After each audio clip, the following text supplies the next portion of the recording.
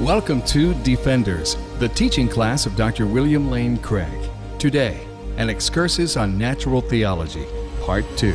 For more resources from Dr. Craig, go to reasonablefaith.org. Last time we began an excursus in natural theology, or arguments for the existence of God. And the first topic that we wanted to undertake is the proper basicality of belief in God. This is not an argument for God's existence. Rather, it's the claim that you can know that God exists, have a perfectly rational belief in God, without any sort of arguments for God's existence. Now, last time, I shared with you something about properly basic beliefs, that beliefs which are appropriately grounded can be taken in a properly basic way. It is perfectly rational to hold these beliefs, even though we may not be able to argue for the truth of these beliefs. And important examples would include things like belief in the reality of the external world, or belief in the reality of the past. These are sorts of things that you can't prove on the basis of argument and evidence, but you are perfectly rational to hold in a properly basic way as rooted in your experience. And what I argued then was that belief in God, in the biblical God, is appropriately grounded so that belief in God can be taken in a properly basic way. And I want to look first at the role of the Holy Spirit in believing in a properly basic way in God's existence and in the great truths of the gospel. I would argue that fundamentally the way in which we know that God exists and that Christianity is true is by the self-authenticating witness of God's Holy Spirit. Now, what do I mean by the self-authenticating witness of God's Holy Spirit? Well, let me mention 6 points by way of explanation. First of all, I mean that the experience of the Holy Spirit is veridical and unmistakable for him who has it. The experience of the Holy Spirit is veridical and unmistakable for someone who has it. That is to say, if you are a person who genuinely is experiencing the inner witness of the Holy Spirit, you can't mistake that for something else and think that it's just another God or some sort of fraudulent experience. You cannot mistake it. It is a veridical experience, that is to say, a genuine, authentic experience of God himself. But this doesn't mean that it's irresistible or indubitable. I think it's unmistakable and veridical for the person who has it. But nevertheless, through sin, we can quench the Holy Spirit in our lives. We can resist the Holy Spirit. So this experience is not necessarily an irresistible or indubitable experience for him who has it. Secondly, I mean that a person who enjoys the witness of the Holy Spirit doesn't need supplementary arguments or evidence in order to know and know with confidence that he is in fact experiencing the Spirit of God. A person who has the witness of the Holy Spirit doesn't need to have arguments and evidence in order to know that God's Spirit is witnessing to him the truth of Christianity. Thirdly, I mean that such an experience does not function in this case as a premise in an argument from religious experience to God. Rather, it is just the immediate experience of God himself. It's important to understand that the self-authenticating witness of the Holy Spirit is not an argument for Christianity from religious experience. It's not saying we have these religious experience. The best explanation of these is that they're genuine and veridical, and therefore Christianity is true. It's not an argument. Rather, just as you have the immediate experience of the external world or the reality of the past, so for the person who is experiencing the inner witness of God's Spirit, he grasps in an immediate way God's presence and isn't arguing for God's presence on the basis of religious experience. Fourthly, I mean that in certain contexts, the experience of the Holy Spirit will imply the apprehension of certain truths of the Christian religion, such as God exists, or in the case of an unbeliever, I am condemned by God when he's under conviction of sin, or I am reconciled to God when someone has been born again and comes to know Christ. Christ lives in me. These are the sort of truths which one apprehends through the inner witness of the Holy Spirit.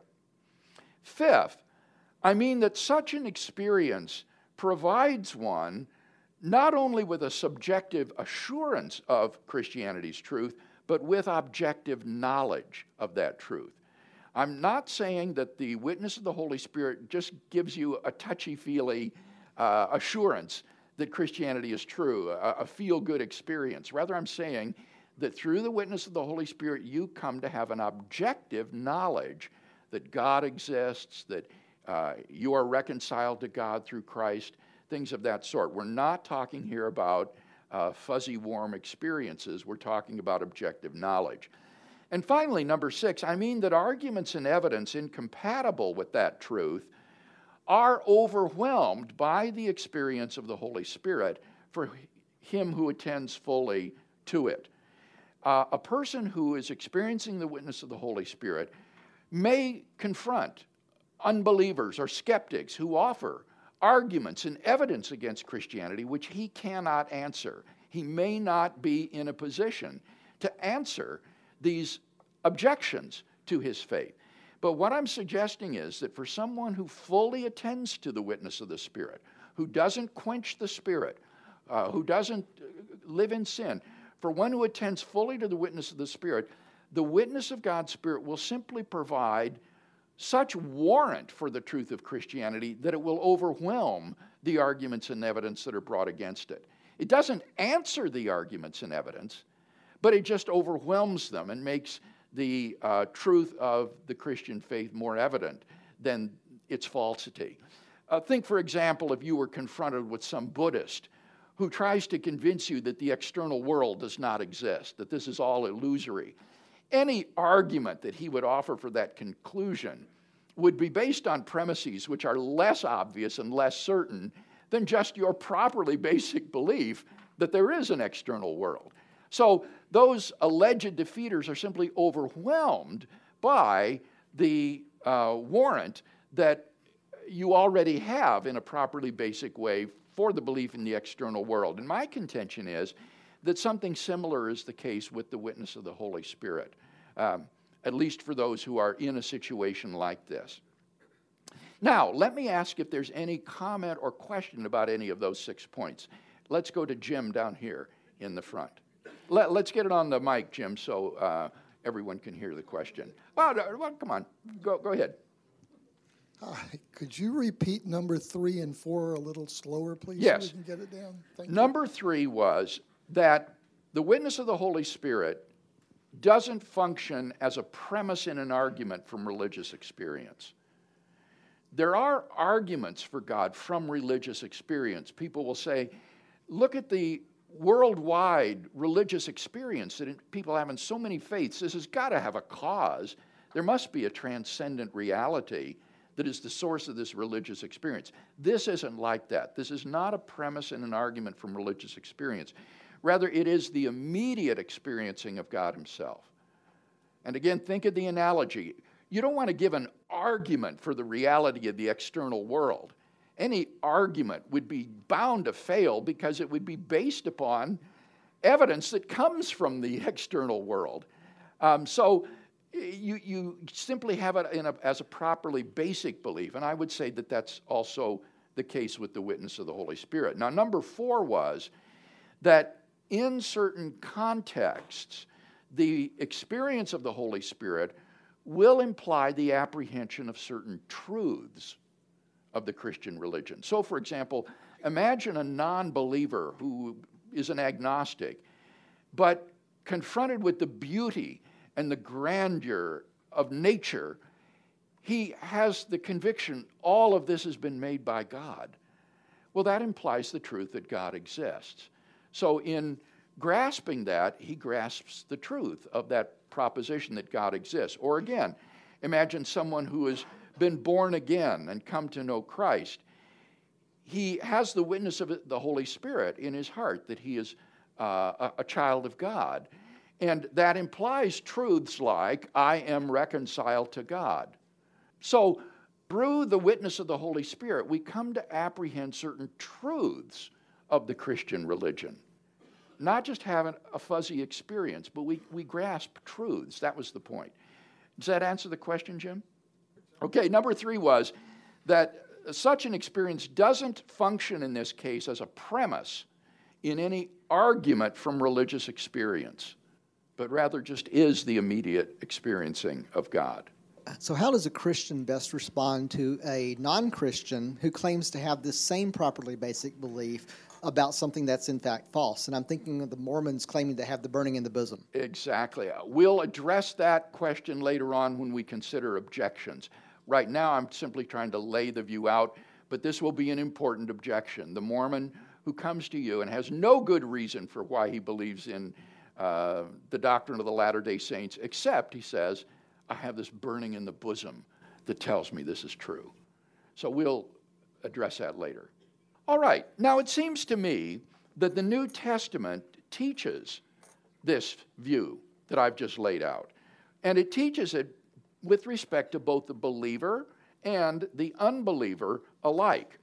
Now, at first blush, it might appear to you that it's somewhat circular to appeal to scriptural proof texts to prove the witness of the Holy Spirit.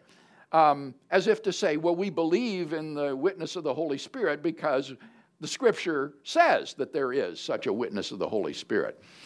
But insofar as ours is an in-house discussion here among Christian believers who do accept the authority of Scripture, it's perfectly legitimate for us to lay out what Scripture teaches about religious epistemology, that is to say, about the theory of knowledge with regard to religious truths. If you were interacting with an unbeliever, you obviously wouldn't appeal to Scripture. You would simply report to him that you do have an inner witness of the Holy Spirit, which vouchsafes to you the great truths of the Christian religion, including that God exists. So, let's open our Scriptures and look first at the role of the Holy Spirit in the life of a believer. According to Galatians chapter 3, verse 26, and chapter 4, verse 6, when a person becomes a Christian, he automatically becomes an adopted son of God and is indwelt with the Holy Spirit. Galatians 3:26 and 4:6. Paul says, "For in Christ Jesus you are all sons of God through faith." And verse 6, "And because you are sons, God has sent the Spirit of His Son into our hearts, crying, Abba, Father." Now, Paul makes this very same point in Romans chapter 8. In Romans 8:15 to 16, Paul explains that it is the witness of the Holy Spirit with our spirit that allows us to know that we are God's children. Romans chapter 8, verses 15 and 16, he says, "For you did not receive the spirit of slavery to fall back into fear, but you have received the spirit of sonship. When we cry, Abba, Father, it is the Spirit Himself bearing witness with our spirit that we are children of God." So Paul says that through the witness of the Holy Spirit, we can know that we are God's children. And that obviously entails, for example, that God exists. Paul uses elsewhere the Greek word pleirophoria, which means complete confidence, complete assurance, in order to indicate that the believer has knowledge as a result of the Spirit's work. For example, he uses this word in Colossians 2:2 and in 1 Thessalonians 1:5 to indicate the confident assurance that one has by the witness of the Holy Spirit that one is a child of God. Now, in popular Christian piety, this is usually called the assurance of salvation. People will ask you, do you have assurance of your salvation? Do you know that you're saved, that you're going to heaven if you die? And obviously, the assurance of salvation, if you have it, entails certain truths, such as that God forgives my sin. Christ has reconciled me to God. I am a child of God, and so forth. So that by having the assurance of salvation, one has assurance of these truths. Now, not only the Apostle Paul, but also the Apostle John makes it quite clear that it is the Holy Spirit living within us that gives believers conviction of the fundamental truth of Christianity. Look at 1 John chapter 2, verses 20 and 27. 1 John chapter 2, verses 20 and 27. There John says, "But you have been anointed by the Holy One, and you all know." And then in verse 27, "But the anointing which you received from him abides in you, and you have no need that anyone should teach you. As his anointing teaches you about everything and is true and is no lie, just as it has taught you, abide in him." Here John says that it is the Holy Spirit that teaches the believer the truth of divine things. And in saying this, John is clearly echoing the teachings of Jesus himself as John records them in the Gospel of John. For example, chapter 14 and verse 26. John 14, 26, Jesus says, "But the Counselor, the Holy Spirit, whom the Father will send in my name, he will teach you all things, and bring to your remembrance all that I have said to you." Now, the truth that the Holy Spirit teaches us is not, I am convinced, the fine points of Christian doctrine. There are too many Spirit-filled Christian people who disagree doctrinally in order for that to be the case. Rather, I think what John is talking about here is that inner assurance that the Holy Spirit gives of the basic truth of the Christian faith. What Alvin Plantinga calls the great things of the gospel, the great truths of the gospel. And this assurance doesn't come from human arguments, but comes directly from God himself. Now, someone might disagree with this by pointing to 1 John chapter 4, 1 to 3. 1 John 4, 1 to 3 might be thought to indicate that the testimony of the Holy Spirit is not self-authenticating, but that you need to test it. In 1 John 4, 1 to 3, John says, "Beloved, do not believe every spirit, but test the spirits to see whether they are of God. For many false prophets have gone out into the world. By this you know the Spirit of God. Every spirit which confesses that Jesus Christ has come in the flesh is of God, and every spirit which does not confess Jesus is not of God. This is the spirit of Antichrist, of which you have heard that it was coming, and now it is in the world already." But I think to interpret this passage as saying that we ought to test or doubt the inner witness of the Holy Spirit is a misinterpretation of the passage. John is not talking to people here about testing the inner witness of the Holy Spirit, which they enjoy. Rather, he's talking about testing people who come to you claiming to be speaking by the Holy Spirit. And therefore, he points out there are many false prophets that are gone out into the world. And therefore, you've got to be careful. You've got to test the spirits. He referred to these same people earlier in 1 John 2, 18 to 19. 1 John 2, 18 to 19. "Children, it is the last hour. And as you have heard that Antichrist is coming, so now many Antichrists have come. Therefore we know that it is the last hour. They went out from us, but they were not of us. For if they had been of us, they would have continued with us. But they went out, that it might be plain that they all are not of us. So, John is not encouraging a believer to doubt the witness of the Holy Spirit in his own heart. Rather, he says, if somebody comes to you claiming to be speaking by the Holy Spirit, then since that situation is external to yourself and it involves additional truth claims that are not immediately apprehended by you, you've got to test that person to make sure that his claim is true, because there are many deceivers and false prophets claiming to speak by the Spirit. But in our own lives, as we've already seen, John says you've been anointed by the Holy Spirit. You don't have any need for anyone to teach you, because the witness of the Spirit is sufficient to assure us of those truths to which he testifies. Now, John also underlines other teachings of Jesus about the work of the Holy Spirit found in the Gospel of John. For example, in John 14, verses 16 and 17, and verse 20, Jesus says it is the indwelling Holy Spirit who will give the believer the certainty of knowing that Jesus lives in him and that he is in Jesus, in the sense of being united with Jesus. John chapter 14, verses 16 and 17, and then verse 20.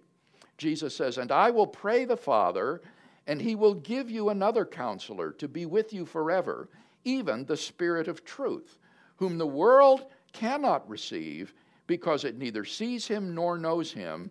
You know him, for he dwells with you and will be in you. In that day you will know that I am in my Father, and you in me, and I in you." And John echoes this same teaching in 1 John. 1 John 3, verse 24, and then verse 13 of chapter 4. 1 John 3, 24, and 4:13. John says, "All who keep his commandments abide in him, and he in them. And by this we know that he abides in us, by the Spirit which he has given us." And then verse 13, "By this we know that we abide in him, and he in us, because he has given us of his own Spirit." So, John uses his characteristic phrase, "by this we know." By this we know, to emphasize that as Christians we have a confident knowledge that our faith is true, that we really do abide in God, and that God really does abide in us. In fact, John goes so far as to contrast the confidence which the witness of the Spirit gives to the evidence of human testimony. 1 John chapter 5, verses 6 to 10. 1 John 5, 6 to 10. John writes, "This is he who came by water and blood, Jesus Christ, not with the water only, but with the water and the blood. And the Spirit is the witness, because the Spirit is the truth." There are three witnesses: the Spirit, the water, and the blood, and these three agree. If we receive the testimony of men, the testimony of God is greater. For this is the testimony of God, that he has borne witness to his Son. He who believes in the Son of God has the testimony in himself. He who does not believe God has made him a liar, because he has not believed the testimony that God has borne to his Son. Now, in this passage, the water probably refers to Jesus' baptism, and the blood to the cross, the crucifixion. These are the bookends of Jesus' earthly ministry. They mark the beginning and the end of his ministry. And so when John speaks of the testimony of men in verse 9, when he says, if we receive the testimony of men, he is talking about nothing less than the apostolic testimony to the events of the life and ministry of Jesus of Nazareth. In his gospel, for example, in the Gospel of John 21:24, he emphasizes the importance of the apostolic testimony to these events. He says, "These things are written so that you may believe that Jesus is the Christ, the Son of God, and believing have life through his name." And yet here he says that even though we quite rightly receive the testimony of men, the apostolic testimony to the historical Jesus, nevertheless, the inner testimony of the Spirit is even greater. It is even greater than the apostolic testimony. So as Christians, we have the testimony of God living within us, the indwelling Holy Spirit who bears witness to our spirit that we are children of God. So, although evidence and arguments might be used to support the believer's faith or to confirm the believer's faith, they are not properly the basis of that faith. For the believer, God is not just the conclusion of a syllogism. He is the living God of Abraham, Isaac, and Jacob living within us. So, how does the believer know that Christianity is true? Fundamentally, he knows because of the self-authenticating witness of God's Holy Spirit living within him.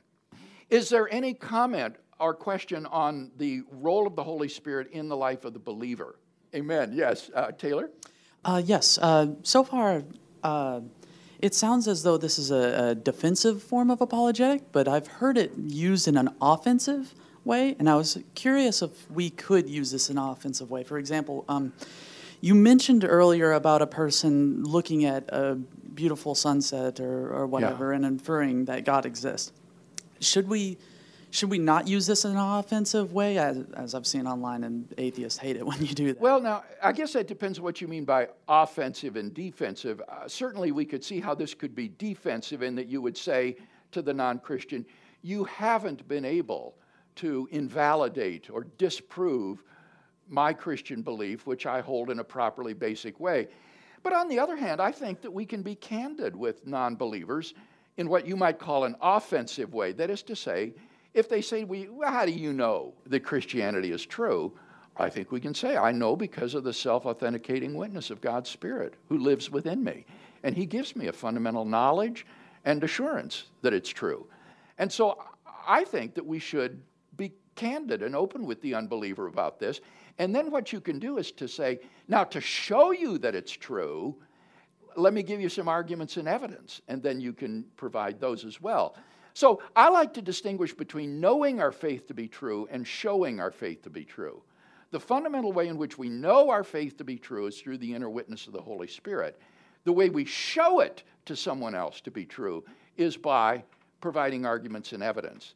But I think that we should be unapologetic about the way in which we know our faith is true in a properly basic way. Taewon. Thank you, Dr. Craig. Some people distinguish salvation and sanctification as a separate thing, but Michael Youssef said there's no salvation. There's no salvation without sanctification because it's of the working of the same Spirit.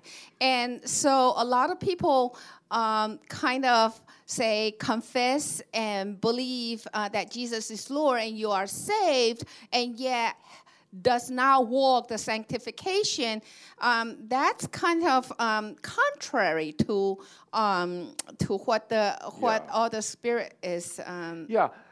Our time is brief, so let me just respond very quickly. We'll talk more about the difference between justification and sanctification when we get to the part in the class on doctrine of salvation. But I would say it's patently clear from the New Testament that there are people who are justified, they are saved, they are born again in Christ, but they're not living very sanctified lives. And I'm thinking of the Corinthian church. The Corinthian church to which Paul wrote was filled with immorality, with wrong practices, people getting drunk at the communion table, divisiveness, factiousness, and yet Paul treats them as Christians. He says, you are believers, but you're still living under the power of the flesh. So I would disagree with those who say that there is no such thing as a carnal Christian, that is to say, someone who is born again He is saved, but he isn't living in full obedience and power of the Holy Spirit. All right, well, with that, we'll close, and then next week we will look at the role of the Holy Spirit in the life of the unbeliever. Since the unbeliever is not indwelt with the Holy Spirit, does that mean that he at least has got to rely upon arguments and evidence in order to know Christianity is true? That's the question we'll look at next time. But before we close, let's bow for a benediction.